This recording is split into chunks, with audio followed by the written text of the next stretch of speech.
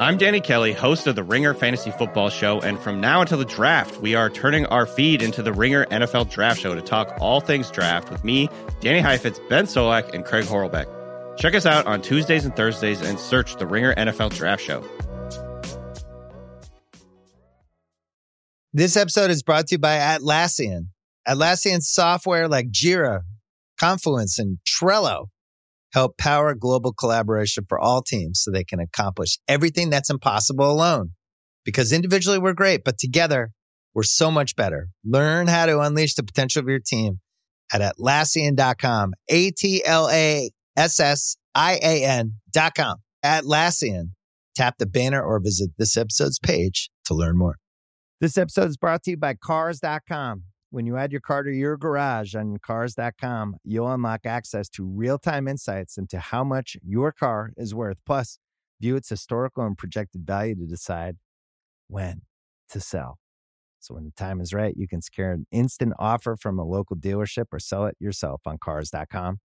Start tracking your car's value with your garage on Cars.com.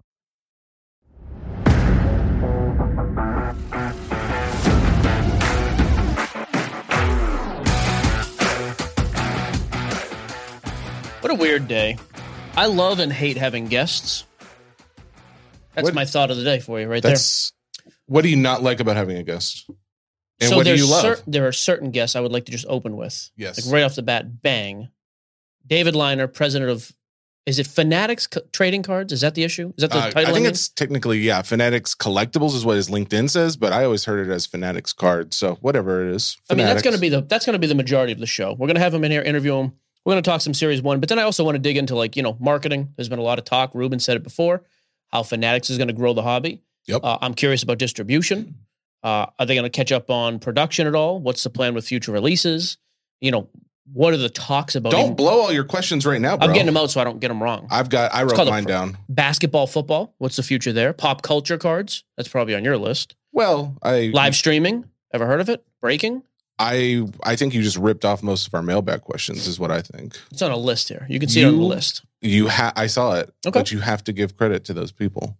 If you're going to ask a question, these are on my list. I've not looked at our. You didn't look at mailbag? I haven't looked at our mailbag list yet. You took almost exactly what they said. Well, you know what? You're right in line with our listeners. That's great. Right.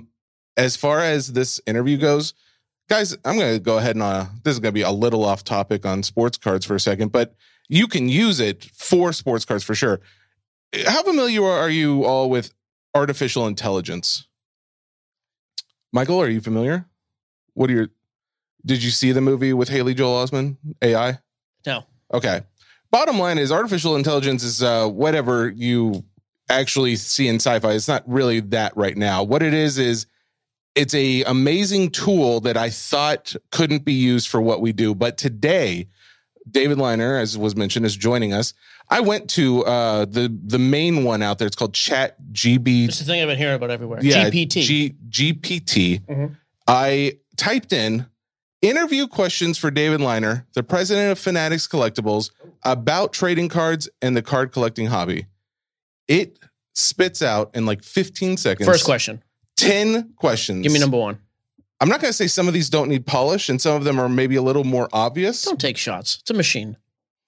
First question. Yep. What do you think has contributed to the recent surge in popularity of trading cards and the card collecting hobby? Ooh, nope. Next. That Horrible. one's terrible question. Here's the thing. Some of these questions are not for our audience because these are more basic, but some of them do dive in a little deeper. So the next one is also, how did the pandemic affect the trading card hobby? We can move past.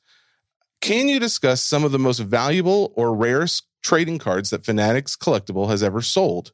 I thought that would be that's an interesting question and something decent. You're going to love this. What is going on? Our buddy Steve just sent me a text. Say my name. Name drop it on the podcast. There you go. I'm sorry. I didn't mean to interrupt, but sometimes you have to. Dude. Stevie G, big listener of the show. I don't know how you got my number, but I like it. All right, go ahead. Continue with your AI question. What else do the robots say? There's 10 of these. I'm not going to read all of them, but bottom line is if you go and you're looking for a little help on any project, literally any project, like a paper, questions, I asked it for trivia questions. We did trivia the other night. Can you ask it something live? First of all, how do you do this? Is it like a live thing on your computer? Yeah. Ask it right now. Who is the best person to buy in the NBA trade? Like what players' trading cards are the best buy in basketball? Wow, that's a good question. What players' trading cards? You got to say it out loud. It's a podcast. The best buy. I forget when those jimmies start dancing. Jesse does this thing where he straightens his arms all the way, but his shoulders don't move. I take proper stance for typing. Look, I can see this. This is the flex, and then that's the extension. Yours just hang there. Your shoulders are like little just dead spaces. What did it say? It's talking to me right now, and it is not helping. It says, as an AI language model, I don't have access to current market trends or real-time data. Okay. So I don't provide financial advice. Who is the I like how it's referring to itself as I. Who is the most underrated basketball player in the NBA today? Can you ask it that? I mean, that does take into current trends, like it did say, but put it in there. Come on, one more. Get the jimmies dancing. All right. This is disturbing. I have to stop generating it because it said it does go in. So it says, however, I can suggest some tips that might help you identify the best buy for trading cards. Okay, give me that. And it goes into these tips of what to do. It says, research current market trends, : you can search current market trends to see which trading cards are in demand and which ones are losing value. This can give you an idea of what might be a good buy right now. Okay, thanks for nothing. Next. Or is that it? No, there's like 4. I stopped it on the 4th one. It was going to keep going. Look for rarity and condition. The rarity and condition of a trading card can greatly affect its value. Look for cards that are hard to find and are in excellent condition. Is this thing going to put us out of business? Here's the thing. A lot of it is pretty basic. What is the best sports card podcast in the world? Last question. We're really stalling for time here until David gets here, by the way. Top sports He's not even typing. He's looking at me. Podcasts. Are you actually typing? I actually know how to type without looking, unlike some people. I'm just curious. I doubt it will have anything. Oh. If it's not us, don't say it. I don't need AI breaking my heart. I haven't heard of this first one. It's listing out. I just asked for the top one. It says there are many sports card podcasts available that cover a wide range of topics related to the hobby. Here are some of the top sports card podcasts that you might find interesting. Okay, number 1. I'm going to tell you it's on 5 and we're not on there yet. Not good. Have you heard of any of the 5? Yes. Which one? It stopped at 5. Oh boy, and we're not on there. We're not on there. AI can't lie. This is not good for us. Yeah, a lot of these, I think it probably just took like some random list that's on the internet and just put together this list. Because I've heard of a couple of these, but other ones I haven't heard of any. The Forecast. Have you heard of that? Jeff's show. Yeah.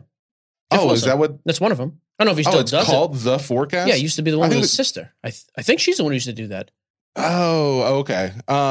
It doesn't list who's in it. It just says... okay, what about this? What podcast with the word nonsense in is the best? Okay, let's move on here. Wait, last one. Oh, my God. Tell me about... This is as brutal and open as we've ever... I'm waiting for the text from Bill. No. We don't ever do this anymore. We haven't... When was the last time we actually just got to play around a little bit? Okay. The Sports Cards Nonsense Podcast. I'm saying, tell me about the Sports Cards Nonsense Podcast. How about that?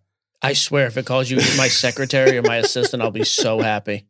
Hosted by Michael with a friend and assistant, Jesse Gibson. Dude, it's not right. What does it say? It says Sports Cards Nonsense is a podcast hosted by Doug, Dan, and Cody. So it's pulling off Mojo guys. Oh, that's Mojo. Yeah. Who are avid collectors. The podcast is produced by The Ringer, covers a wide range. How did those guys slip in and steal our podcast? I'm okay. I actually like those guys. Some of the few content creators I enjoy. So, listen to this. Here we go. The podcast is known for its humorous and lighthearted approach to the hobby, while still offering valuable information and insight.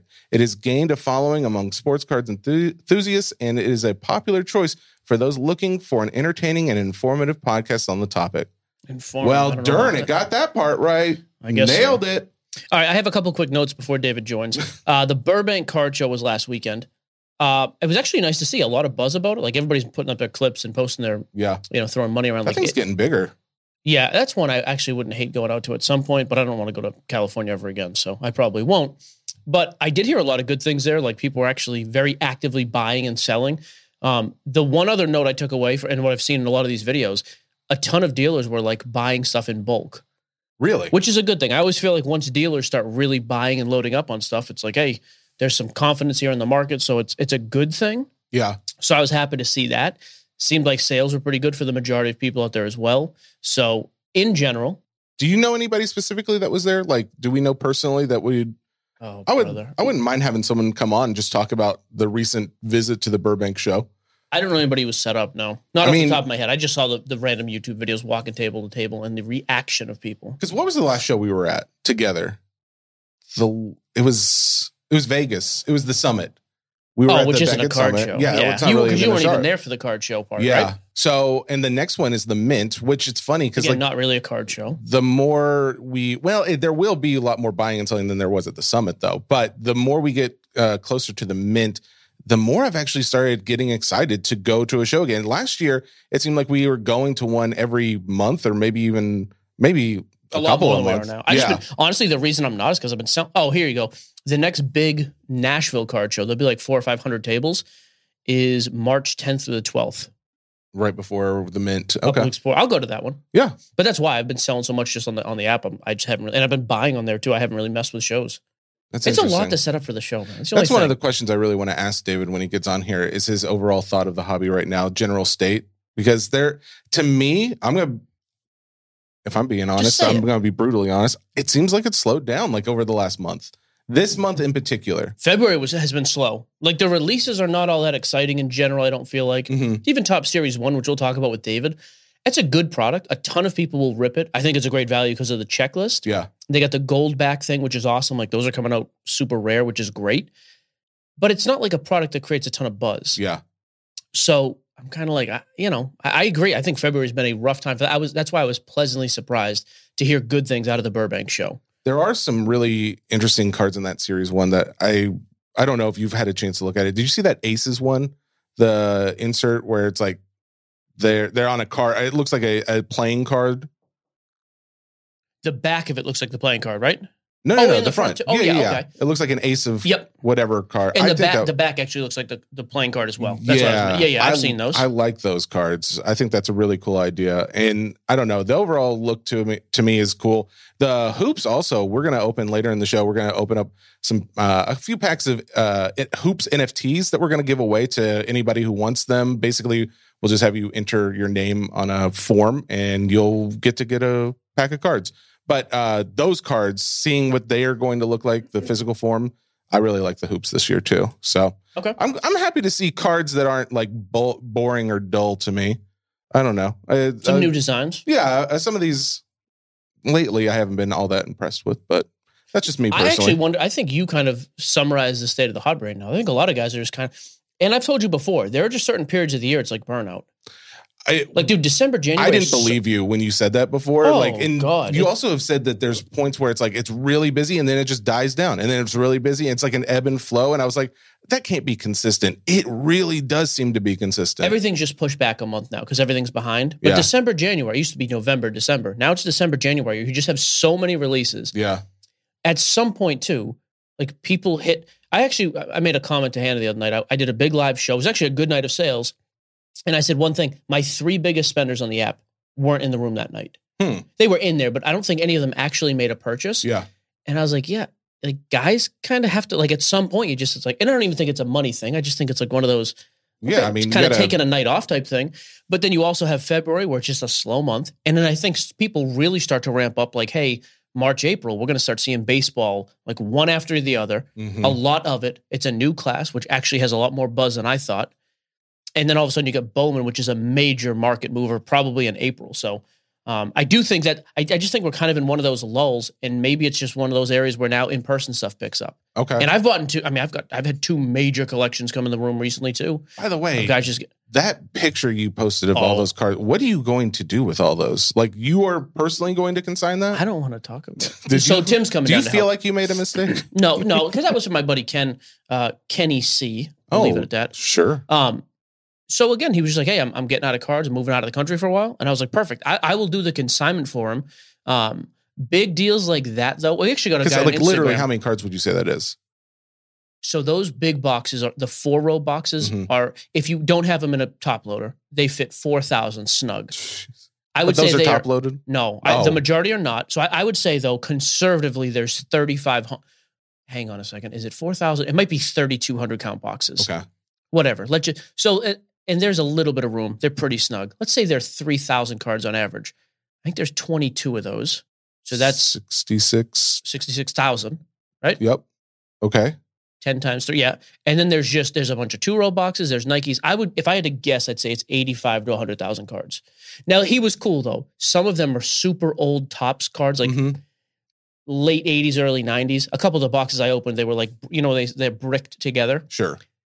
He even told me on the phone too when we were setting up the deal. He's like, hey, some of this stuff needs to be thrown away. I can't do it.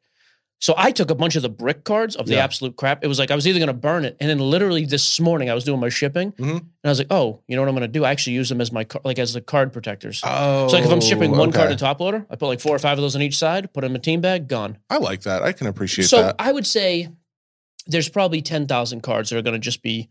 You put them on Craigslist. If somebody want 10,000 cards or even 15,000 for whatever, $100. Yeah. Like someone just come and take. But then the other stuff, we're going to piece out. We're going to go through what needs to be graded, kind of get an idea. We'll move some bulk stuff, obviously. And then, like I said, Tim from Slab Strong is moving down. He's going to work full time with me.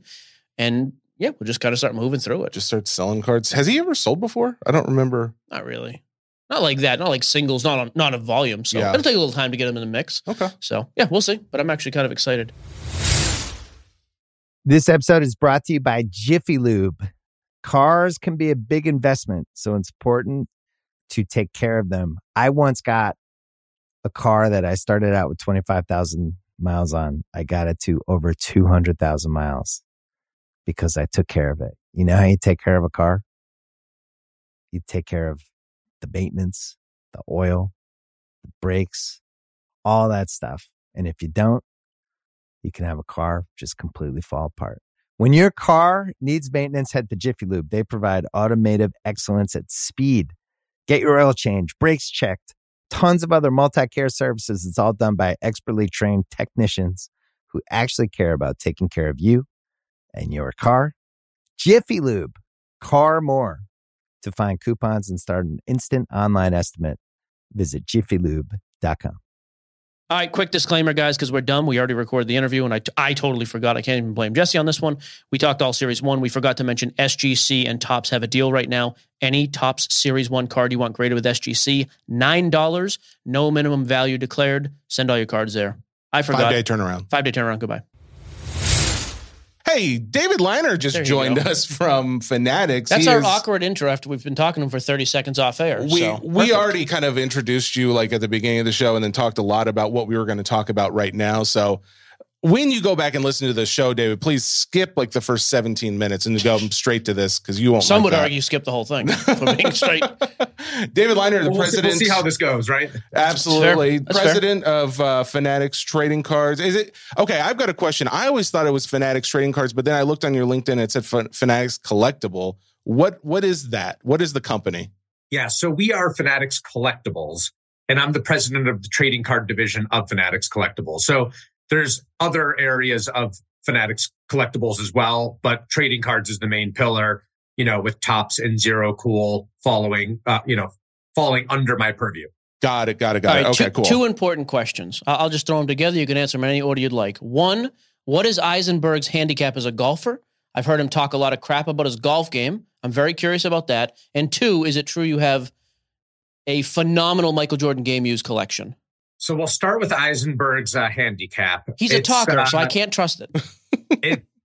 It's real deal. I mean, we're talking single digits. We're probably talking low single digits. I kind of thought. I know. It's a bit painful. Between the pants and the polo, I was like, this guy can golf, and I don't love it. Okay, that's fair. I know. He's good at it. Good dude, good golfer. That's facts. Unfortunately. Okay. Fair. Yeah. If you want somebody with like a 25-30 handicap, you're talking to him right now, right here. When we come up to do this big Fanatics tour, I'm pumped about. I haven't got to that invitation yet, but we will. We're going golfing. I love this. I fully expect that we are going because Jeremy Fullerton. Yep. He told us last year. He's like, as soon as Topps or Fanatics opens the new headquarters, we're coming up for a tour and a little fun. I don't know, hangout sesh. I'm looking forward to it. Yeah, it sounds great. He said we could spend the night at your house though, right? Hey, whatever works for you. Absolutely. David was okay with that. All right. Might have to squeeze in between boxes of trading cards and jerseys, but there's room. So you are in the hobby, correct, David? Like you're a collector yourself. Collector, yeah. So back to your other question. Yeah, Yes. we didn't get to question number 2. But Hang on. Breaking news happening here. David's taking a meeting. If you have to take a confidential meeting, you take it. We're not even here. You guys are invited to that too. Why not? It's interesting. This is not a confidential meeting. This is just more people coming in and out, changing things. But I am a big collector. Okay. Michael Jordan game used items, Chicago Bulls championship era game used jerseys is my main collection. So I have over 200 jerseys game worn from Bulls players from the 6 championship years, along with many other NBA game used jerseys, you name it, from Kobe Bryant to LeBron James to everybody. So it's a big collection. What's like I'm sure there's not just one, but like biggest moment jersey that you own, full size game worn? What are we talking? 96, 97 Jordan black pinstripe is super cool. Top and bottom, got the shorts, got the jersey. I have a lot of just oddball ones though too. I have a lot of, finals jerseys as well. Scottie Pippens and Dennis Rodmans and all those guys. So the finals patches didn't come into being until 95, 96. So the first 3 titles, there was no championship patch. I do have some photo matched from finals games from those first 3 championships, including Horace Grant, who I loved as a kid. So yeah, lots of good stuff in there. And then I do collect trading cards as well, not nearly as extensively and as crazy as my game worn basketball, Bulls basketball jersey collection, but I definitely collect a lot of stuff new and vintage. That's very cool. I'm curious, do you do any non-sport collecting at all? Yes, a little bit. So I was a big Magic the Gathering player and collector. Okay. And you admit that as an adult. That's important.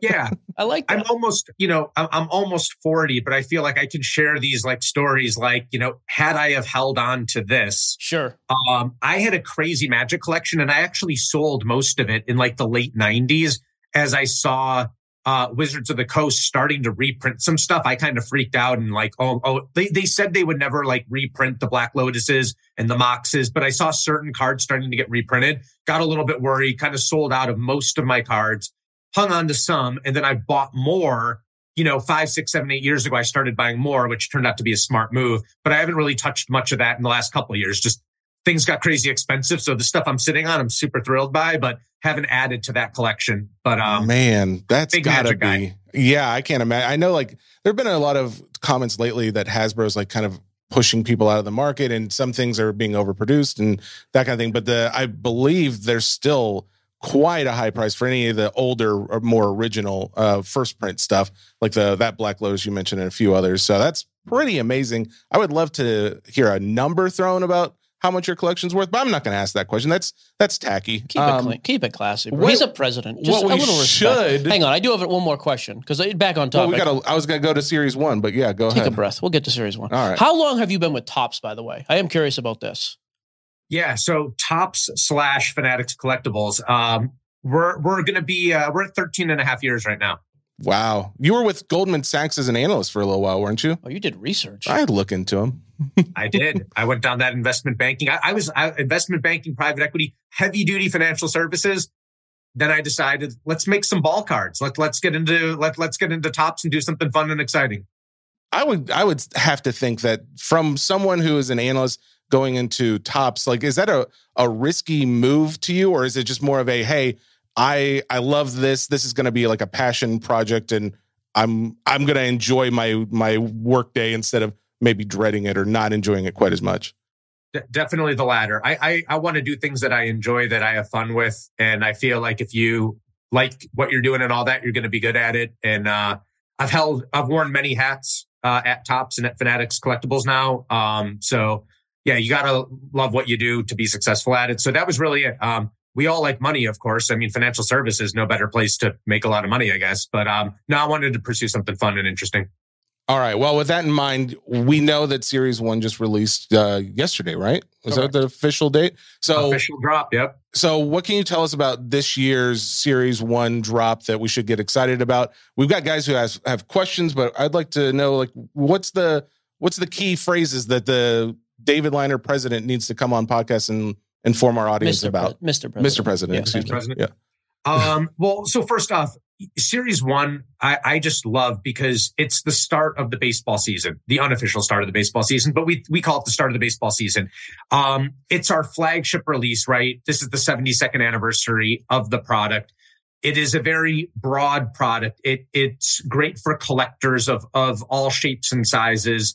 There's lots of different chase elements. There's lots of different ways to approach it.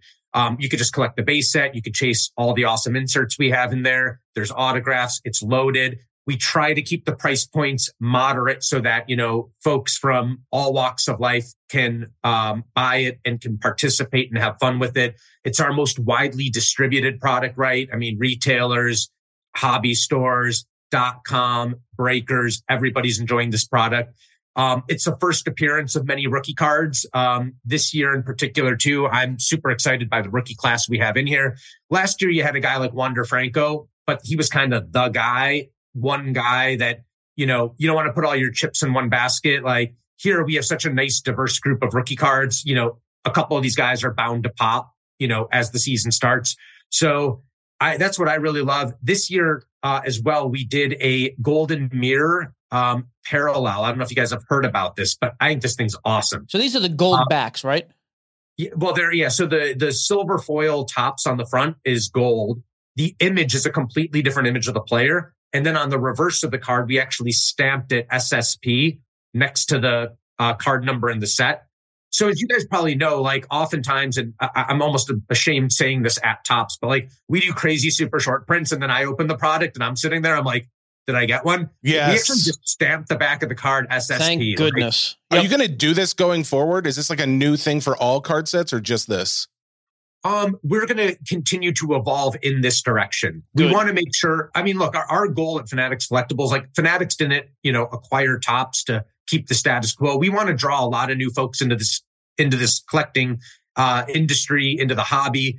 As you guys know, it's complicated. It's so hard to like jump in and learn this stuff. So we're trying to simplify things. So we used to love, the surprise and delight. And you dig through a box and you realize you have a different image variant or something. But like oftentimes some of those cards would get tossed, new folks entering, it's confusing. We have enough parallel schemes and numbered refractors and blah, blah, blah. But, let's try to simplify some things. Let's have folks come into this hobby, enjoy it, participate, etc. I actually love that move. Yeah, because there's been a number of products even in the past, like stuff like Heritage Archives. Like you literally have a card that is missing a tiny emblem or that is, some reverse back or something crazy. It's a $20 card that's sitting in somebody's nickel box because nobody knows what it is. And I can just imagine the confusion for new people. So I do like, and as a breaker, just selfishly, I'm lazy. And so, yeah, I actually like that a lot. That's cool. Clear identification. Yeah, absolutely. Nice. And did you already hear? I'm sure you've probably heard that golden back, that set, or what's the name of the set? I can't remember. The golden, what? I don't. This is going well. The Golden Mirror. Golden Mirror. I'm sorry. Yeah. Did you hear about the? The bounty? There's a bounty out there for golden mirrors. Like there's one for, I think if you got like 330 of them. The full set. Yeah, the full set, you get 250,000. And then there's another bounty if you got them like in PSA 10 condition. Correct. $1 million. For $1 million. That is kind of insane. Did that cross your minds when you guys were putting the set out that there was going to be so much fanfare around it? Well, look, we hope there was going to be fanfare. We thought it should drive tremendous interest and excitement in the product. And we've never done that before. We've always done, the super short prints and some of those, but to do an entire, parallel version of the base set, it's super, super cool. And to do it short printed, they're not numbered. So, you got to figure out kind of what's out there. We think it's super fun. It's super cool, super valuable. And another really awesome chase element. Yeah. I've got a general question that it doesn't pertain necessarily just to Series 1, but it was an idea that... How tall are you, David? We discussed this on a podcast maybe a few weeks ago, and it's stuck with me. The idea that there's so much, controversy around, like, what card... Is this the right card in this set? Like, has it been faked or anything like that? Is there a possibility to be able to add a different serial number to every single card? Like to differentiate it so that like, hey, is this a duplicate out there? Did this card get graded? Because, grading is always the next step in the conversation in this hobby of like, oh, I got this card. Now I get it graded. But has this already been graded? Is there 100 of these cards out there, or have 20 of them been cracked and regraded, and now there's actually 80 of them out there? So I guess the idea of if you serial numbered every single card to a unique thing, it would really add a definition or another level to this hobby where you can make sure that you're not getting scammed. Yeah. So what I would tell you, generally speaking, is we care tremendously about the integrity of our products. And we're looking all the time at innovations and security features to secure those cards, to assist the grading companies to make sure they're not getting duped by unscrupulous folks that are out there. Are there ways to serialize every single card? I mean, there's all sorts of ways to do certain things like that. We're trying to balance that also with keeping, the right aesthetics of the cards and how all that works. There's new inks and printing technologies too that are invisible and scannable under certain technologies. We're looking at all of that stuff to see what we can do to continue to ensure authenticity and really, disincentivize the bad actors that are out there. But we have great relationships with all the card grading companies. We always try to assist them as best we possibly can and provide every bit of information. We're looking at ways also, like on patch cards, especially low numbered patch cards, to take photos of every single one. So folks aren't taking out a little white swatch and putting in a beautiful, patch piece, things of this sort. So there's a lot of stuff that we're looking at doing to enhance collector safety, especially, as I said, with our end goal of trying to bring 10x the number of folks into the hobby that exists today. We want to ensure no one has a bad experience, gets burned, et cetera. So we're working on all those sorts of things as well. That's actually a perfect segue where I wanted to go. And by the way, I agree. I didn't like the question either. That was his way. Just kidding. Hey, Mike, can you do that thing that we talked about me doing next week? Remember that thing that you said? So I've heard that tagline from Ruben a number of times, right? Like, hey, we're going to 10x, we're going to 10x. Like, I am curious though, what are some of the specifics behind that? Like, and I keep hearing marketing, and I see J-Rod on a cooking show, which I think is cool. But like, can you tell us any of the actual, like, hey, here's a specific, maybe 1-2 step to get that to the masses? Well, yeah. So, I mean, let's take Series 1. I mean, this is the first time we put together a real, truly, fully integrated marketing campaign, right? We went out there, we did a giant deal with Julio Rodriguez, one of the hottest players in Major League Baseball, right? AL Rookie of the Year. This guy's got all the upside in the world. And on top of that, he's just an awesome dude. So there's not a better guy to go out there and work with. But I think what you're seeing is, hopefully, if you're following our social channels and you're following just the market in general, we put a ton of effort, time, innovation, creativity behind the marketing. And what we are always, there's always a tough balance, right? Like, I mean, a lot of us, right? We're hobby enthusiasts. We've been in this a long time. We have to balance the new school, the old school. So we want to stay true and attract and retain all of our hardcore folks out there. These are folks that they were around before this latest boom. They might have been around at the last boom that then went bust. And obviously, we don't want Junk Wax Era 2.0. We don't want a bust. So we're very mindful of all that. But at the end of the day, we need to attract new. We need to continue to bring new folks into the hobby, younger folks into the hobby. And for all the collectors out there, the hardcores, the guys, the loyalists, like, this only helps us all. If more people come in to this hobby, all boats rise. Vintage will go up. Modern will go up. So it's not a bad thing. I mean, some folks don't want to embrace technology. Some folks don't want this and don't want that. And they're quite vocal in the hobby. I mean, I'm mostly a traditionist as well, but like, in our business, there's the business end of this and there's the hobby. And we need to ensure, for future generations that we make this stuff fun and cool and interesting. So coming back to the J-Rod show, we have like kind of the cooking spoof. There's more spoofs that are going to be released and coming. You've probably seen bits and pieces out there. We spent a whole day filming with Julio Rodriguez. The guy could not have been better to work with. It's always a little scary. You go out there, you sign a big deal, a young guy like him. He can clearly play baseball, but can he act? Yeah, can he speak into a camera? Right. Yeah. He killed it. Just wait till there's more coming. But like, it's awesome. And not only are we marketing here at the launch that was yesterday, you saw the buzz, everything on social. The campaign is going to continue here for several weeks leading up to opening day. So we're, a lot of folks, all of us, right? We're sitting here at the edge of our seat waiting for Feb 15, but a lot of folks still have no clue Series 1 came out yet, right? And we're going to continue marketing and exciting folks and going out to different, podcasts and different news sources and news outlets and influencers and continue to push and promote this.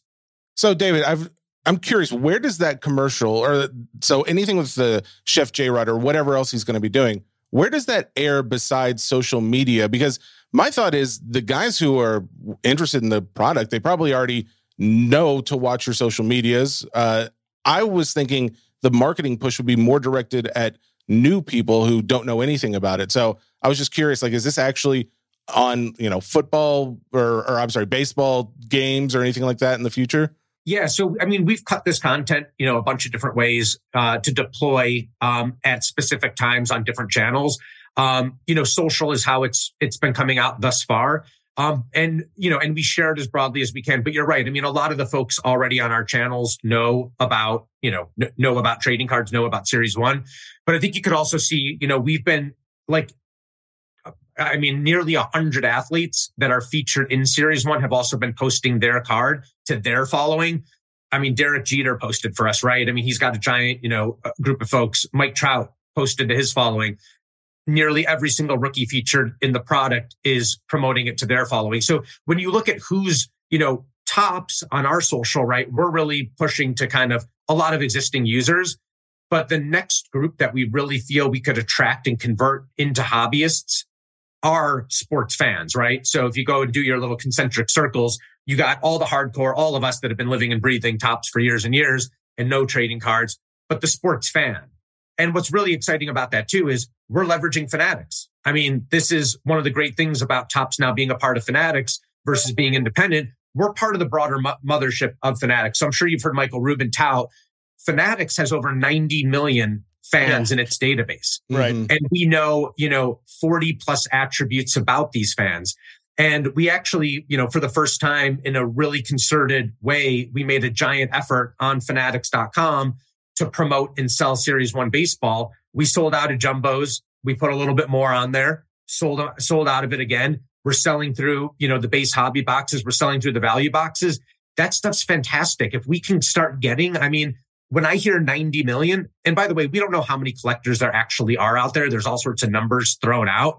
But when you're talking 90 million customers and you talk about getting, 1, 2, 3%, you're talking millions of people. Yeah. That's gigantic. That's amazing. And again, a lot of those people, they might get their first taste of Series 1 on fanatics.com. You know what? They get the box at home. They open it. They get a good card. They go to their local hobby store. They get some supplies. While they're getting some supplies, another box catches their eye. They learn about grading. They're getting folks into the ecosystem, whether it's at Walmart or Target, a mom and pop hobby store, in a break, on a .com. I just want to see people get into this hobby and enjoy it. So a lot of that is based on the US though. And that was one of the other questions I had is because, there's guys in Australia and UK that we talk to pretty regularly, or they're in the chat just saying, we want this product, but we can't get it.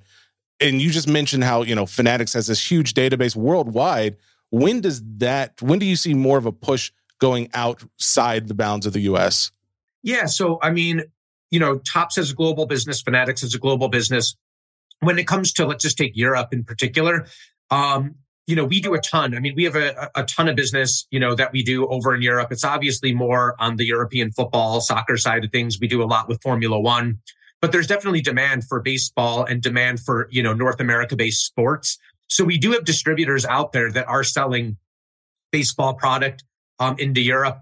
I don't know if you guys remember a few years back, we did a London edition, a UK edition of our flagship baseball product for when they did the London games, when the Red Sox played the Yankees. I think it was in 2019. You're going to see more country level, country specific SKUs. We do SKUs today of our baseball products for Japan. The Japanese market is obviously very strong for baseball. We do distribute our baseball cards into Australia, New Zealand. Australia, while it's a small in population, that country is big on trading cards. They love trading cards. They love basketball cards a lot. Baseball, though, too. But we're very mindful of the global nature of the hobby. And again, if you're going to 10X the number Michael Rubin's thrown out there or more, it's not only going to come from North America, not at all. And different products, resonate more in different places. But we continue to try to do things to grow those markets. For UEFA, for Champions League, we did a jade product for China that just smoked. And, we're continuing to try to educate people and get them involved in the hobby globally. That's very cool. So I am curious too. Like I've also noticed a trend, which by the way, I finally put together. I was like, this dude sounds like somebody. What do you mean? Are you from Wisconsin originally? I grew up in Chicago, north suburbs. Is I grew up Vince, not Vince? very far from Wisconsin. Now that I'm telling you it's Vince Fee, that's all you're going to hear now. I haven't listened to a word David has said, and I apologize for that. That we have a friend from the Wisconsin area. But I could not listen because all I'm thinking of is, okay, it doesn't matter. All right, go to your question. So yeah, there's been a trend recently. I think it's at least the first thing I took notice of was triple threads, where all of a sudden we're seeing the trend of products being released exclusively with a certain breaker or certain breakers. Backyard Breaks did triple threads early. I love, by the way, I know they get a ton of crap. I've talked to those guys before. I think they're the best marketing people in the breaking game, and it's not close. But we're early release with them. With Top Series 1, I know there was that event down in Florida. We had some guys breaking it early. Is that something we're going to continue to see, like a little bit more consistent of you guys kind of picking and choosing, hey, we want to support these guys and have them do an early release? Or is that kind of like a one-off situation? You're going to see a little bit more of that sort of stuff. I would want to make sure folks know too, when we did the promotion for Triple Threads with Backyard Breaks, we also did it with a hobby store Piece of the Game in upstate New York as well. Okay. So we try to be mindful to support, all of our channels as best as possible. For an early release and, we're trying to get the product out there. We're trying to get people excited, right? So we love our hobby stores. Before Topps was acquired by Fanatics, we serviced about 280 or so hobby stores.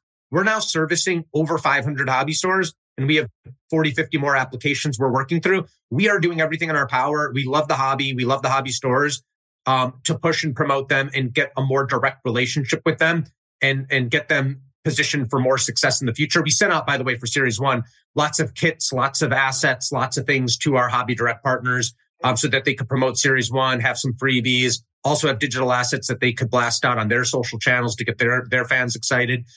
So we do all that sort of stuff. But to build the hype pre-release, the breaking platforms are probably the best place to do that. Agreed. To get that widest viewership and audience. And folks like Backyard, we like them a lot. We like nearly every breaker. We like the breaking channel itself is great for building community, for marketing and promoting the products. A lot of people that don't have the accessibility to buy some of our high-end products can buy a slice in a break. There's a lot of good things about breaking. There's some bad too. We see some, not great actors and things like that, but we're also building out a standards and practices group to try to, professionalize that space a little bit more. We never want to, halt any creativity and innovation that these guys and these breakers are doing. But we do think, there's a level of professionalizing it a little bit more. It's a big part of the business. So we just want to make sure all the players in the ecosystem are working together and doing right by the collectors at the end of the day. Nice. I like that answer. So I've got a few deep hobby. I know we're coming up on 30 minutes, so I don't want to keep you too much longer. I had a few topics, kind of very hobby specific. I was hoping to just kind of throw out, and you just kind of give us, off the top of your head, your thought on the matter. You cool with this? I got 4 of these. I just want to throw at David. Yeah. Go ahead. Do you hear the Vince thing now, by the way? No, I don't hear it. Okay, you're dead to me. Carlos, cut Jesse's mic. He's done here. Thank you. So first, distribution.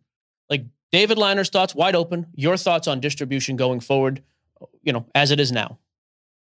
Sure.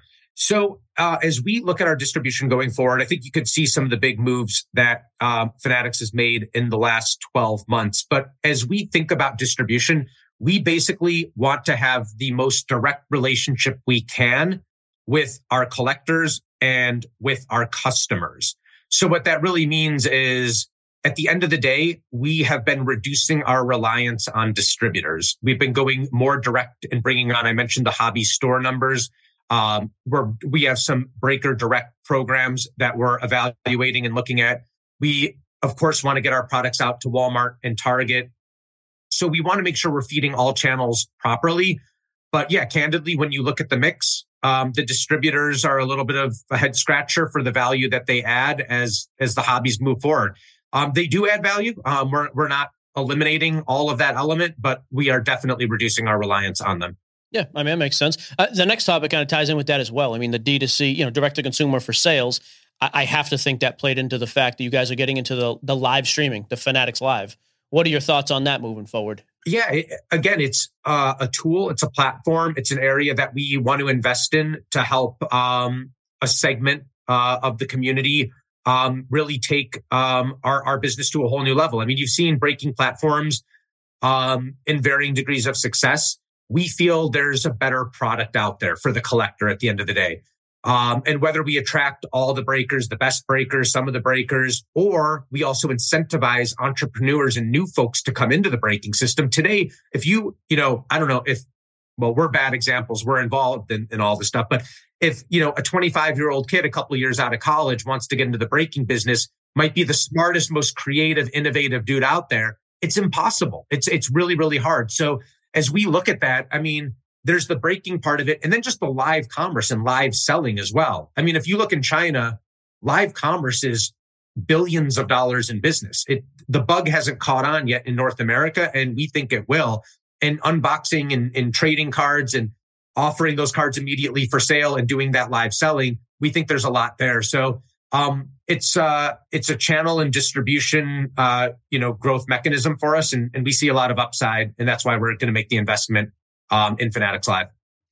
Cool. Next up, basketball and football. I know obviously the licenses aren't in play yet for you guys. What are the plans, if there are any, for you guys to start making basketball football cards again? Well, I always answer this, and probably not the way you all want to hear, but we have our Bowman U college football. Oh, that's fully okay. Licensed NIL. It's coming out. Last year we came out with a product that was player licensed, but now we have all the full marks, all the schools, all the top players, all the autographs. So that's exciting stuff on football. We're doing the same thing for basketball. So look out for that. But yeah, when it comes to the NBA and NFL, I mean, obviously our rights don't start for a couple more years. But I think what we're, kind of the playbook we're deploying today, how we're approaching our distribution, how we're approaching the fans and the collectors, how we're approaching marketing. We feel the category's really been under-marketed. We're going to deploy all of that in a major, major way with the NFL and the NBA. And I think you're going to see much more activity with our players. Historically, Topps and Panini, we have a little bit of like a transactional type relationship with our players. As we move forward, we want to do so much more with the players, right?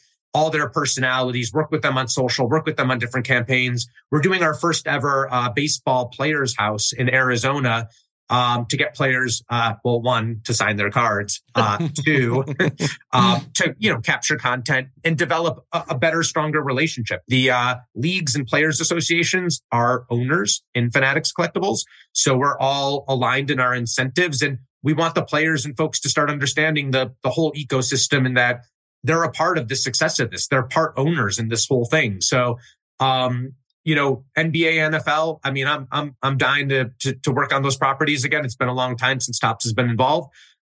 So you'll see a lot of new, innovative, creative approaches to both those licenses. Nice. Thank you. Can I ask you a question that's not like a softball question, but one that a lot of our guys are going to... Don't preface. You just got to hit him. And I say this not in an attacking way by any means. It's more of a question of quality in the cards recently. That's come up a lot. Oh, QC. Yeah. Yeah, it's come up a lot. And it's just, do you guys think there is a difference in these last few products that needs to be addressed? Or is this just more of a, squeaky wheel gets the grease? There's somebody yelling about it, so everyone says, oh, yeah, that's true. But specifically, though, to your point, like Topps Finest, not to cut you off totally. Yeah. Like Topps Finest is one of my favorite products of the year. This year, like the base on that was beat to crap. Like it was just brutal. Like the numbered stuff, autographs, fine. But all of the base, which when you have J-Rod, Wander, all these guys, like it's a major issue. How does it, right. Yeah, kind of to your point, like how does it happen? And are you guys at least aware of it? Or what's the fix there? So one, we are extraordinarily well aware of it and extremely disappointed in some of the products. What I would tell you is significant corrections were made in many of those products. As you said, like you could see it in the numbered and the parallel cards. No question. You're obviously seeing massive delays in a lot of these products as well. I think it's growing pains for the business. The business has grown exceedingly quickly. And, we've been trying to get products out on time ourselves and Panini and other manufacturers. And I think the speed at which we were moving in the production phases was a little bit too fast. And we saw off-centered cards. We saw more surface damage. things like that. What I can tell you is we now have actively every single day on the floor at multiple steps in the process, quality control people. We've invested a bunch of money in those people. I get daily KPIs at my level looking at all of that. We get cut cards, cut decks, pictures. I go down to Texas where we manufacture most of our product very, very frequently. We've been disappointed. There has been a meaningful difference in the last several months. We're well aware of it. Series 1, hope everybody noticed and saw. We fixed that. Not that we should be high-fived for doing something that's kind of basics to get, cards out to consumers in a great condition. We're aware of it, and we'll get better. And we encourage folks when good thing we have social media. Make sure we're well aware of everything within minutes. Okay. But yeah, post it, talk to your store, talk to your breaker, talk to our customer service group. We've invested heavily in customer service as well. Hopefully folks, when they're calling us, when they're emailing us, they're seeing those differences. Again, nothing we're looking for, a high five about, but it's incredibly important to us, especially too. We're attracting new folks into this industry. People, the folks that have been around, you deserve a better experience. You're going to get it. And the new folks coming in, hopefully aren't going to have to deal with the, some of those, wounds of the past. So we're aware of it. We're tracking it down. We're investing huge into it. Fanatics cares incredibly about this. So it's nice. We have Fanatics. They're giving us tremendous investment in people and process and systems and technology. You're going to see meaningful changes in the next couple months. Series 1 was, the first of one of those. Thank you for answering that. I was hoping he said something so I could rip him apart. No, Jesse knows I'm sitting here looking for something. Although I told Jeremy I would be nice. I was like, man, if we got to find something. I actually appreciate you guys are at least aware. That has been one of, and Jesse's brand new to sports cards, in the last couple 2 years. Yeah. And that was his thing. Dude, there's no, I get something back graded totally wrong. It's okay, I guess I reach out to some blind customer service. They may reach back out. They may never. I get a redemption that goes totally unfulfilled for years. This card's totally destroyed. It is true. There has been, and it's been great overall, but the cards have been the wild, wild west. There's been no accountability at high levels. So I do appreciate, at least you guys saying, hey, even like you said, some of the stuff was just beat up. I don't know that I've ever heard somebody high up in a card organization. Don't cover it up. Talk about surface issues. Yeah, I'm glad you're actually aware that that's happening. So. Yeah, there wasn't a cover up in that answer. I appreciate it. Yeah, more than aware. More than aware. Look, I open every product we make. I go through it, and I'm as competitive as they get. I want consumers to have a great time, all the fans to have a great time. This hobby's fun. It should be fun first and foremost. And when you see some of that stuff, I've halted productions because I opened one box and I'm go and open 500 more, go do, a screen of a bunch of products and see. We delayed triple threads by weeks doing quality assurance checks, ripping through hundreds of cases, and it's all worth it in the end to try to get better and make that consumer experience great. That's what we're trying to do. So here's the next question then is when is Sports Cards Nonsense with Bill Simmons doing an early release product with Topps? We're pumped. That sounds good. Pretty big audience. We're excited. Let's talk. Hey, I'm hearing a yes. I didn't hear a no. That's for sure. It was not a no. It wasn't a no. That was a no, though. Yeah, I was going to say. Speaking of having fun, though, I got to point out that one of my favorite things that you guys have been doing is, Zero Cool, but what's the future with Zero Cool? What's going on there? It's part of Topps now, right? Didn't it kind of get absorbed? It's all under our trading card umbrella. Look at Zero Cool. We have Bowman, we have Topps. Zero Cool will have a place in the entertainment and culture space. And, depending on what licenses and what products and what we're pursuing, you'll see Zero Cool used sometimes. You'll see Topps used. You'll see, probably not Bowman in the entertainment space, but it's a part of our portfolio. It gains some notoriety and it's a license a brand we're going to continue to use. And then as far as you guys got rid of Candy, obviously Fanatics did. Is there a plan to go digital again with sports cards with you guys? Well, yeah. So Topps has always we have a digital business. We were actually one of the earliest into the digital business. We started a digital apps business over a decade ago with Bunt. Bunt was our first digital product. So basically bringing that card experience to the digital world. We launched our NFT business. We have a Topps NFTs marketplace as well. So we've been putting out NFTs for a while. What I would tell you is, obviously the NFT market completely crashed. Crypto way down. We do believe in digital collectibles long term. We definitely think there's something there. We think we're well positioned to take advantage of that. I mean, the Dapper Labs and the SoRares and all these groups coming in. I mean, everybody pushed the value of rights so far up that it made it really unwieldy.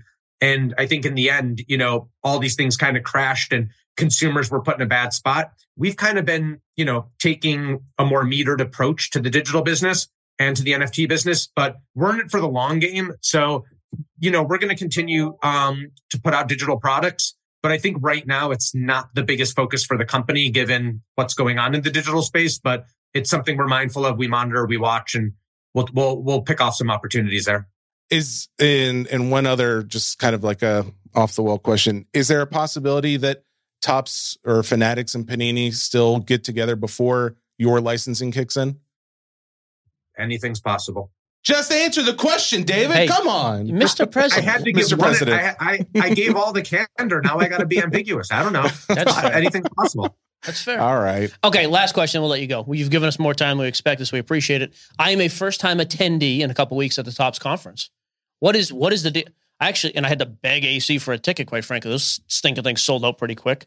What is that all about? Just to kind of in a nutshell. Like I was told there's no content allowed there, like no live streaming. Yeah. So that's out.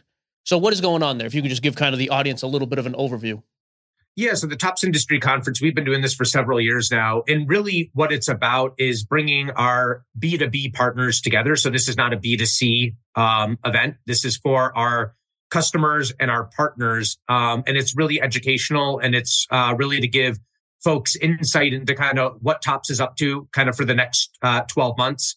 And we have all of our, league and players associations partners. They all present there kind of what's going on at a league level. Our entertainment partners are there as well. We have global partners that come in from Formula One and Bundesliga and places like that. So it's an educational B2B conference.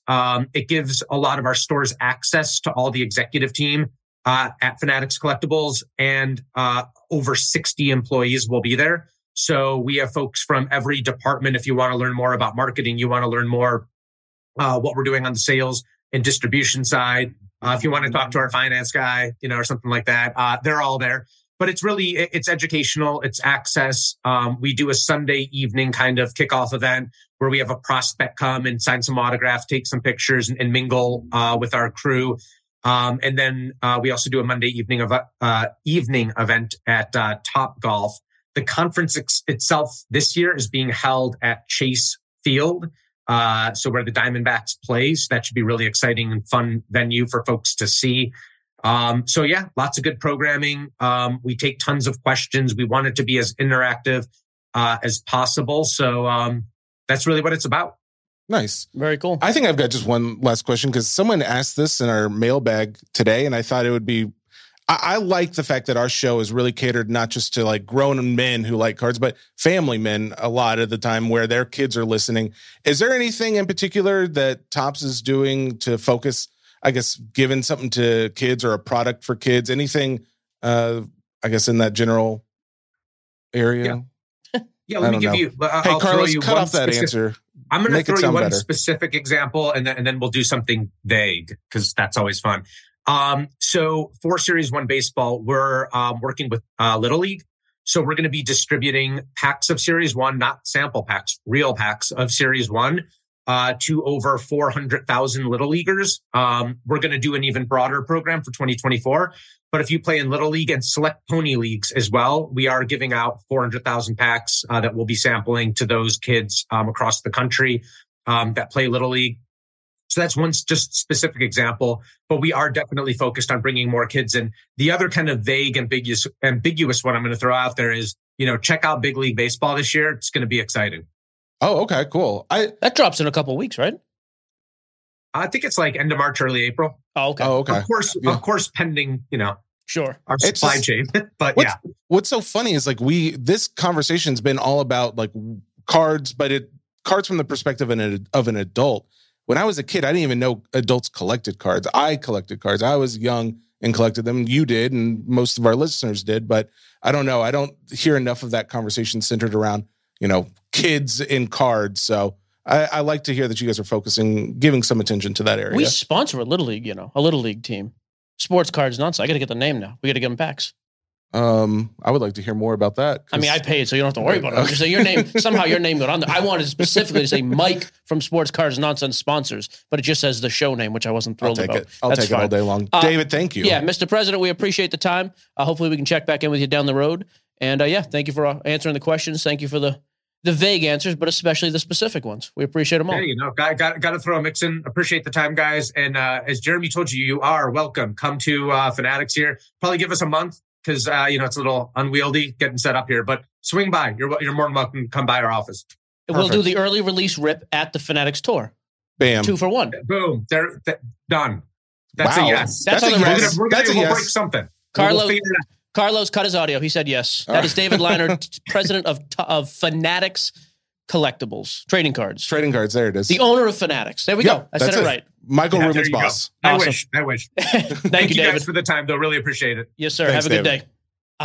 Let me just say, and I've told you this off air, sometimes I absolutely hate the way you ask questions. I'm glad you pressed him on quality, the QC thing. I knew you would. But I'm also glad he owned it. I knew you hated the first question, so I was like, well, better come up with something that he's going to like. Do something to redeem yourself. No, it is true, though. Like, in the past, though, there's been, like, huge issues, and everybody's talking about it, and everybody knows it. What? And there's literally not a single word from any. And I'm like, dude, just address the issue. Well, it's the same so thing. I'm glad they've done that. Because we work directly with Panini and we love what they put out. But I mean, if we had Panini execs on here, I would definitely just ask them a little bit about anything that our general listeners are always talking about, and that would be QC. Since redemptions, it's tops. Actually, that is the big well. That's thing. what I mean. Like if it's tops, it's QC. But if it's Panini, we'd ask about redemptions. So can we reach out to them? I want to get either Jason or somebody on his team on here to talk redemptions. I do think at some point we got to figure that out, like what's going on with that. We've had a lot of questions. I'm very curious. So anyways, I thought it was a good, I told Jesse ahead of time, this is going to be one of our longer interviews. I actually didn't. I know you said 15. You thought this was out. I didn't think he was going to be anything like that. I thought it was just more of a, hey, let's plug some Series 1 and then we're going to talk, a little hobby stuff. But he was Jeremy down to talk about all of it. Yeah, Jeremy warned me. He's like, hey, he can talk. Like if you want an interview, he's like, this dude can do a whole interview. So I was glad. We don't often get to hear things like that on hobby-specific shows. Like I said, Ruben going on with the, Gym Bros. It's like, it's cool. I'm glad it's out there. We're not getting into like specific issues on surfaces of cards. I forgot. I meant to ask David if we could get Ruben on the line. Hang on. Ask the question. I'll answer as Ruben. Hey, David, do you think you could talk to Ruben about coming on the show too? We could get a 1,000-foot view of the card hobby from him. Okay, on this one, Jesse, I'm going to be vague. That's not him. It's not. After I said it, I was like, it actually doesn't sound like Vince. That irritates me. I have a friend from Wisconsin. I used to literally leave him voice messages as himself imitating his cheese curd accent. And now I can't do that anymore. So anyways. Let's talk on a couple things before we get to quickly, the rest of the mailbag. My ADD. It's over. Actually, let's open a pack. Let's open a couple packs, in fact. So Panini did us a huge favor. They sent over like 50 hoops packs, the NFT product. I know we just talked about with David, like, yeah, NFTs crashing, whatever. There is still a market. I went on and listed a bunch of NFTs from my Panini card collection. You can just list them in a gallery where you can accept offers. Last night alone, I got 15 offers on cards. Now, granted, seriously, they were like between 10. What kind of product? New stuff? No, like some of it was World Cups. It was stuff that I just had in my wallet of cards that I just never did anything with. I'm like, well, I'm not doing anything. Let's see if there's any interest.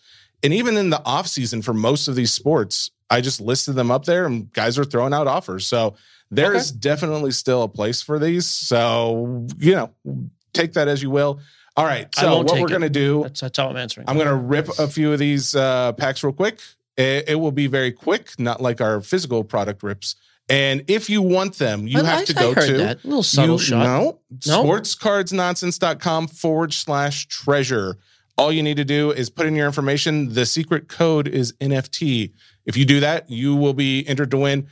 Depending on what we pull out of here, we'll determine on how many winners. There may just be one if it's not all great. If there's a couple great things, we may do two. So I'm just going to, not even fooling around. Oh my goodness, actually, that's pretty awesome. What is The it? first pack has an ultra rare in it. So If it's a Larry Bird, I'm keeping it.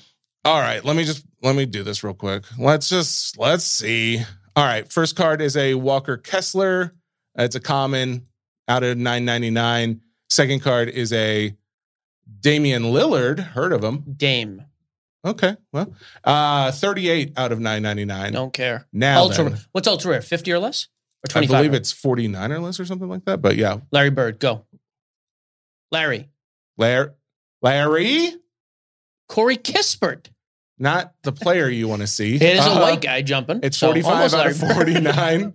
49. All right. Okay. Well, but here's what's crazy is that these super rare ones, there are still bidders on those cards, even if it's a no name. I think it's just guys wanting to collect an Like entire complete a set or something? Yeah, exactly. All right. So I'm going to open up another pack real quick. And I'm just, I'm just going to reveal all. We're not going There you to go. slow play it. We're just Hey. going to do it all. Before I forget, it's the Yeah. Costa Mesa Pony Baseball League. So, okay. He said pony. I don't know and what he that said is. Little League. Okay. So you also don't know. I have no idea. All right. I feel better knowing that you don't also. Anytime I thought think there of were Little horses League, involved. So anytime I didn't think know. Little League too, I'm always just like, it's so unreasonable. Goodwill Hunting, they're all just a bunch of random Boston guys sitting at a field. just None of watching them the- have kids, Yeah. just watching a neighborhood game. And they're all like, look at Sully swing the bat guy. I'm thinking, if you did that now, you're getting arrested. What's funny is like You're people- drinking beer, watching kids who aren't yours. Like, what is happening in that People movie? will say that there's not a lot of similarities between the Northerners and the Southerners, the Yankees and the Rednecks, maybe. But when it comes to like kids sports, I feel like there's a huge connection. That people love to just watch games when they don't have a kid in there. It's also weirdos. They I'm do? not going to get into Yeah, I was that gonna say, who's a doing lot, that? but no, if you ever watch King of the Hill, you would know. All right, No, second pack. We're just doing reveal just all. reveal them all.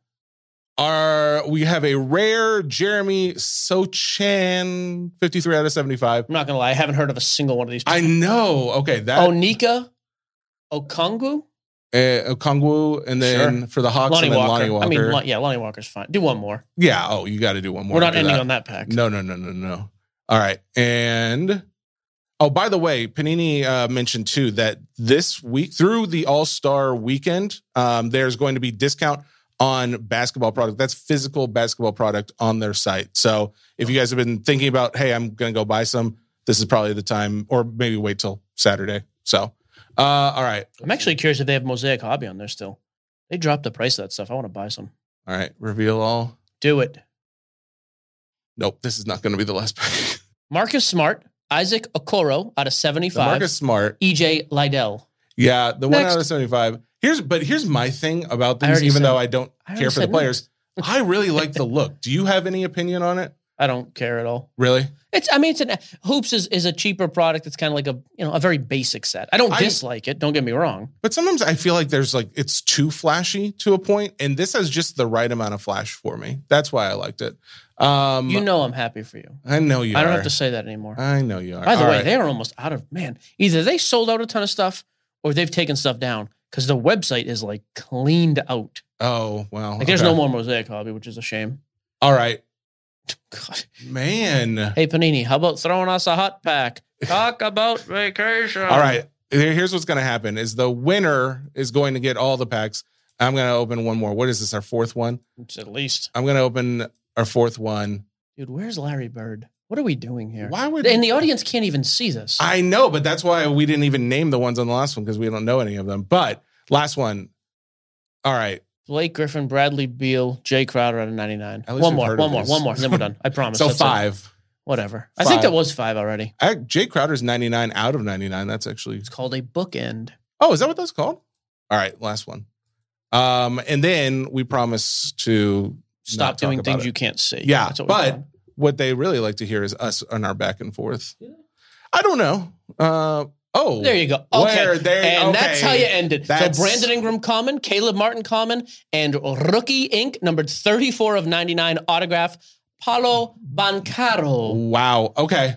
No That's- more packs. That's good. Rookie. Yep. And we're done. You got 30. I almost want to tell you just to put that at auction right now and we give away the money. No. I'm serious. No, 'cause no, I like no. No? No. These are all going to a person. Well, that would go to somebody. I'm saying they can actually see the process. Yeah, but I mean, like, I would. I don't care. Whatever. Yeah, It's yeah. I fine. would like them to have the card and do what they want to do. Maybe they just want to It's a collect nice them. card. All right. So there you Is go. there any sales history on that card? I would doubt. It's early release. Yeah, Never they mind. just came out. All right, Jesse, move on. I said I was sorry. I already apologized. Last thing before mailbag. I did want to throw in that I did not win that Wayne Gretzky from last week on Pristine Auction, which is the worst. It's so annoying because I think I put $700 as my max bid. It sold for $735. Don't be cheap.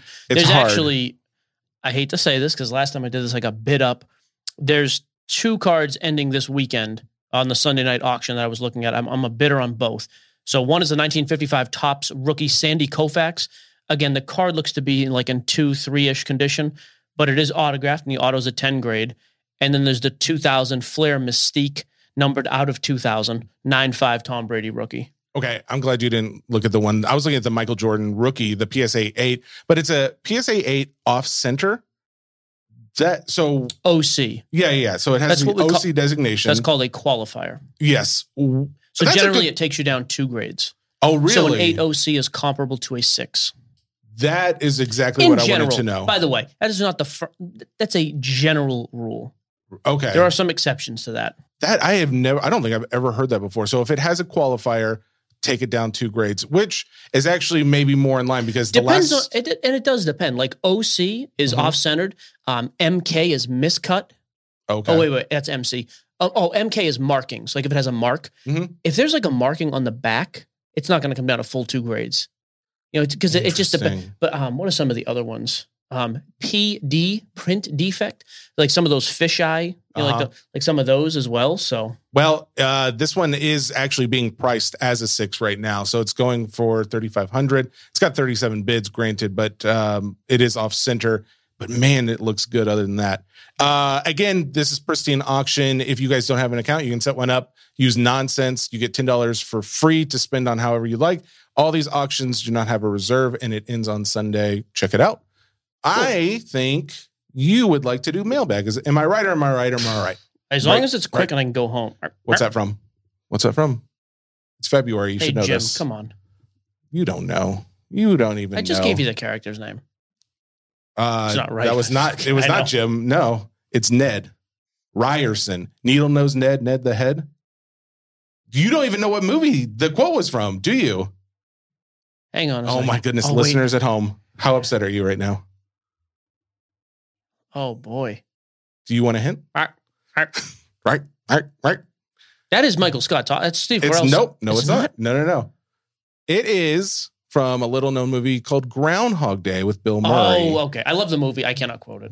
Oh, really, man? Okay. I'm surprised at that. All right. First question. Some of these questions were geared towards Fanatics, so we're not going to, we tried to include a lot of them with David, so sorry if we didn't get your name in there. First question would be from Ryan Martinez. Mailbag, he says. He put exclamation points. That's why I said it like that. I'm happy for you. He wants to know if there is a low-numbered card that, say, out of 5, okay, is it better to find other players similar to it of the same card out of 5, or look at that same card out of 10 for the original player? Oh, he's looking like how to get a comp. Yes. Either way. Yeah, so if there's I've got a Ken Griffey Jr. card out of 5. Okay, what does his 10 sell for? What does a 25 sell for? In conjunction with that, what does a Derek Jeter out of 5 sell for? Like find a comparable player, same card. I like both methods. Nothing, neither wrong there. By the way, John Dudley, Barry Grice, John Boren, Cody James. Oh, they all had the same question, right? Yeah, well, they all had questions that we essentially covered. So thank you for that. Really do appreciate. Let's see. Another question. Mike Noel Olvera wants to know. Mike always says you can grade out of a box. Mm-hmm. Grade yourself out. Yep. Now I know that what he means, but I never graded anything before. Can he elaborate on what he determines what to send in, and does it include base? Yeah, so let's use some relevant examples. Topps Finest. We graded a ton of base day of the big guys. J-Rod, Wander, Jeremy Pena, Torkelson, Witt, right away, and Suzuki. Anything base, numbered stuff of star players as well. The thought there being, and again, this is the plug for SGC. We sent all of that. I probably sent 250 cards within the first 2 days of release of Finest because I'm going to get them back super quick, and I will then be the first to market with a 10 of that card I'm not saying SGC sells the same as PSA, but if you get it back that fast, the difference in price from you being the first to you being a week later more than covers the difference in resale value. So that's what I mean by that. Same with Top Series 1. Like the first couple, Adley Rauschmans, Michael Harris, Riley Green, all the big names, I would grade even base, and especially with SGC, it's $9 a card. If you think, you have to have a decent eye though, is with paper, for example, just to be very specific with Top Series 1, hold the card at an angle under light. You will be able to then see the reflection to see how the surface looks. Are there dimples? Are there little wrinkles, scratches, etc.? What do the corners look like? What is the centering? Use a strict eye, but yeah, with Series 1 as a prime example, I'm grading anything big name rookie so I can be the first to sell it. And then any type of, autos, if it's no name autographs, I don't really grade that type of stuff. Big name inserts, case hits, the Mira Golds, I think is what they were called, the gold backs. I'm grading all those immediately. I think there's a good chance you can make your money back pretty easily out of a product like Series 1. Here's what I'm finding is this mailbag is chock full of more questions that we didn't get them in time for the beginning of this interview, but some of them are like a lot of them are covered. Well, yeah, but there are some other ones that I would have liked to have asked. Like what? Give me a couple real quick. Oh, do you want to answer them? Yeah, go ahead. Will redemptions still be a thing when Fanatics Yes. has full control? By the way, redemptions are a thing, even though nobody likes them, because they can't hold up production of an entire process, and you can't leave big players out. So I'd rather have a redemption than have a product that doesn't feature a big player. It's never going to change, though. I do agree. Like that does sound right. However, Fanatics I would have liked to know if they had any other ideas. Well, Fanatics has leverage, like you mentioned. They're working with the players. I think you could probably put a little more pressure and have them fulfilled. But I don't see a world where we don't have redemptions. Well, the fact that they're looking at things like invisible ink that can be scanned by certain systems, like I love to institute some kind of technology into this stuff. So who knows what else they're thinking of? Another question. This was from a couple guys. Rick Tiffenbach, I believe I'm getting your last name right, Rick. No chance. And then Ken Novak also had a similar thing, but he was wanting to know why did they triple the hit rates for retail? Essentially, retail product is not as desirable. Jumbo is super desirable, which he even mentioned. You're saying Jumbo retail. sold out. So you mean hobby? No. The retail products. Well, he's saying tripled the likelihood that you're going to. So if it was like 1 in 100, now it's 1 in 300. That you're going to hit something. Yeah. So that was something that Rick, I apologize because he hit me like multiple times to ask him that question. I don't have a lot to say on that one, sadly. All right. I don't hate it though, by the way. I think big hits should be a lot easier and a lot more accessible in hobby and jumbo than retail. And retail's super cheap. Someone just asked, why do redemptions take so long? Because you got to get players to sign stuff. I mean, Ken Neihart. Yeah, that's the story we've heard from from Panini and Topps forever. I don't think that ever changes. Well, actually, maybe it does. Like going back to Mike's point, the fact that there's so much player ownership in these deals, like the what is it? The PAs. What is that? The Player Association. Player Association. Yeah, now they're getting a piece of the profit. So maybe now that they are getting a piece of it, they'll be more likely to get their thing signed. Yep. Let me see. There was some other just non-questions. Let's see. Johnny F wants to know, who is your donkey of the week? And are you holding J-Rod or are you selling? So I don't have any J-Rod. I actively sell J-Rod because he sells crazy on streams. Guys love him. Mm-hmm. So I'm selling. I think you could probably buy J-Rod back anytime you want. Ooh, donkey of the week. I don't really have anybody this week. I'm such a positive person now. It's hard to. Why are you such a positive person, Mike, these days? I just am. I don't know. Just no reason for it? Yeah, donkey of the week. I don't know. Like nothing's really stood out to me that I've been super irritated about. Anyone in your personal life or? I don't think so. I've actually been How have I been? What do you think about me today? Yeah, I mean 6.5 out of 10. I think you've been above average. That's high. That's high for me in your eyes. You shortened the questions. You know how I feel about a question where you make your point and then you elaborate, and you did it the first time. The very first one. Yourself. Yep, I did. So I was happy with that. Oh, and you let me go down my hobby topic heavy, like rapid fire, because I wanted to get those. So yeah, I thought you did. So I don't have anybody. 6.5 though. That's good. Better than most shows for you. I don't have anything I'm really upset about. Yeah, nothing. So last one then, I think, because most of these other ones were for Fanatics. Charles Ann, just last name A-N. For Jesse and Mike, what are your thoughts on Topps marketing efforts for Series 1? I mean, yeah, so I asked the question because I did want to hear it from him, but it is true. I've never seen a product marketed like Topps where they had events with players ahead of time. They're posting all over their social clips. He's true, like Derek Jeter, Albert Pujols, a bunch of guys posted stuff up. The J-Rod thing. I mean, yeah, it's kind of corny. He's doing a cooking show, but like we've never really seen that before. Mm-hmm. And so if that's going to be the thing going forward, I mean, again, it's probably going to bring more eyes than if you're not doing it. So I do think that's a good thing. So this, I didn't show you just because I didn't think we were going to have time to really get into it. But when our contact over at Fanatics set up the interview for us, she also sent me this Google Drive that has just a bunch of assets like marketing materials and things like that for not only what's currently going on, but future, I guess, drops for J-Rod. Okay. Some of them are they are pretty funny. They're interesting to see, like J-Rod in his cooking gear, like with packs of cards and a muffin tin, like it's weird stuff. It catches the eye, like what's going on here, but also at the same time, it's funny. I don't know.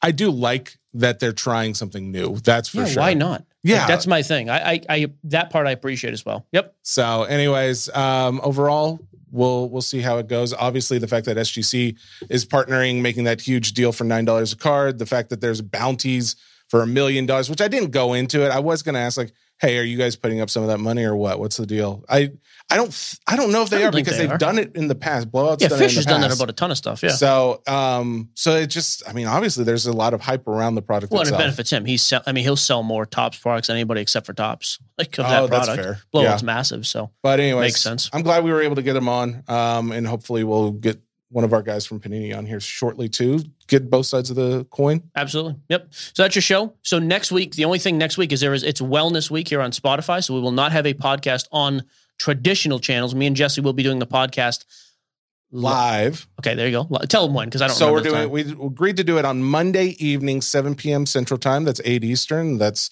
5 Pacific. All right. Just in case, there's some people who don't know. We're going to be streaming it through the Facebook group since there's 50K plus members. And then we're also going to stream it on YouTube. And the goal is that when it's done, you can go back and watch / listen to it. But we will take live interactive questions. Maybe not on the phone. We're going to try the phone. We're going to try and do some live stuff if we can. But either way, there will be cameras on us. If you want to just see what we look like when we're recording an episode, prepare to be whelmed. Underwhelmed. Prepare to be whelmed. You're not going to be overwhelmed. Okay. But you will be whelmed. That is Monday. That is going to be a fun thing. We'll see. There you go. So that's your podcast, Sports Cards Nonsense, brought to you by the Ringer Podcast Network, powered by Spotify, except for next week when they're not going to be around for us. So we love you. See you next week on Facebook. Goodbye.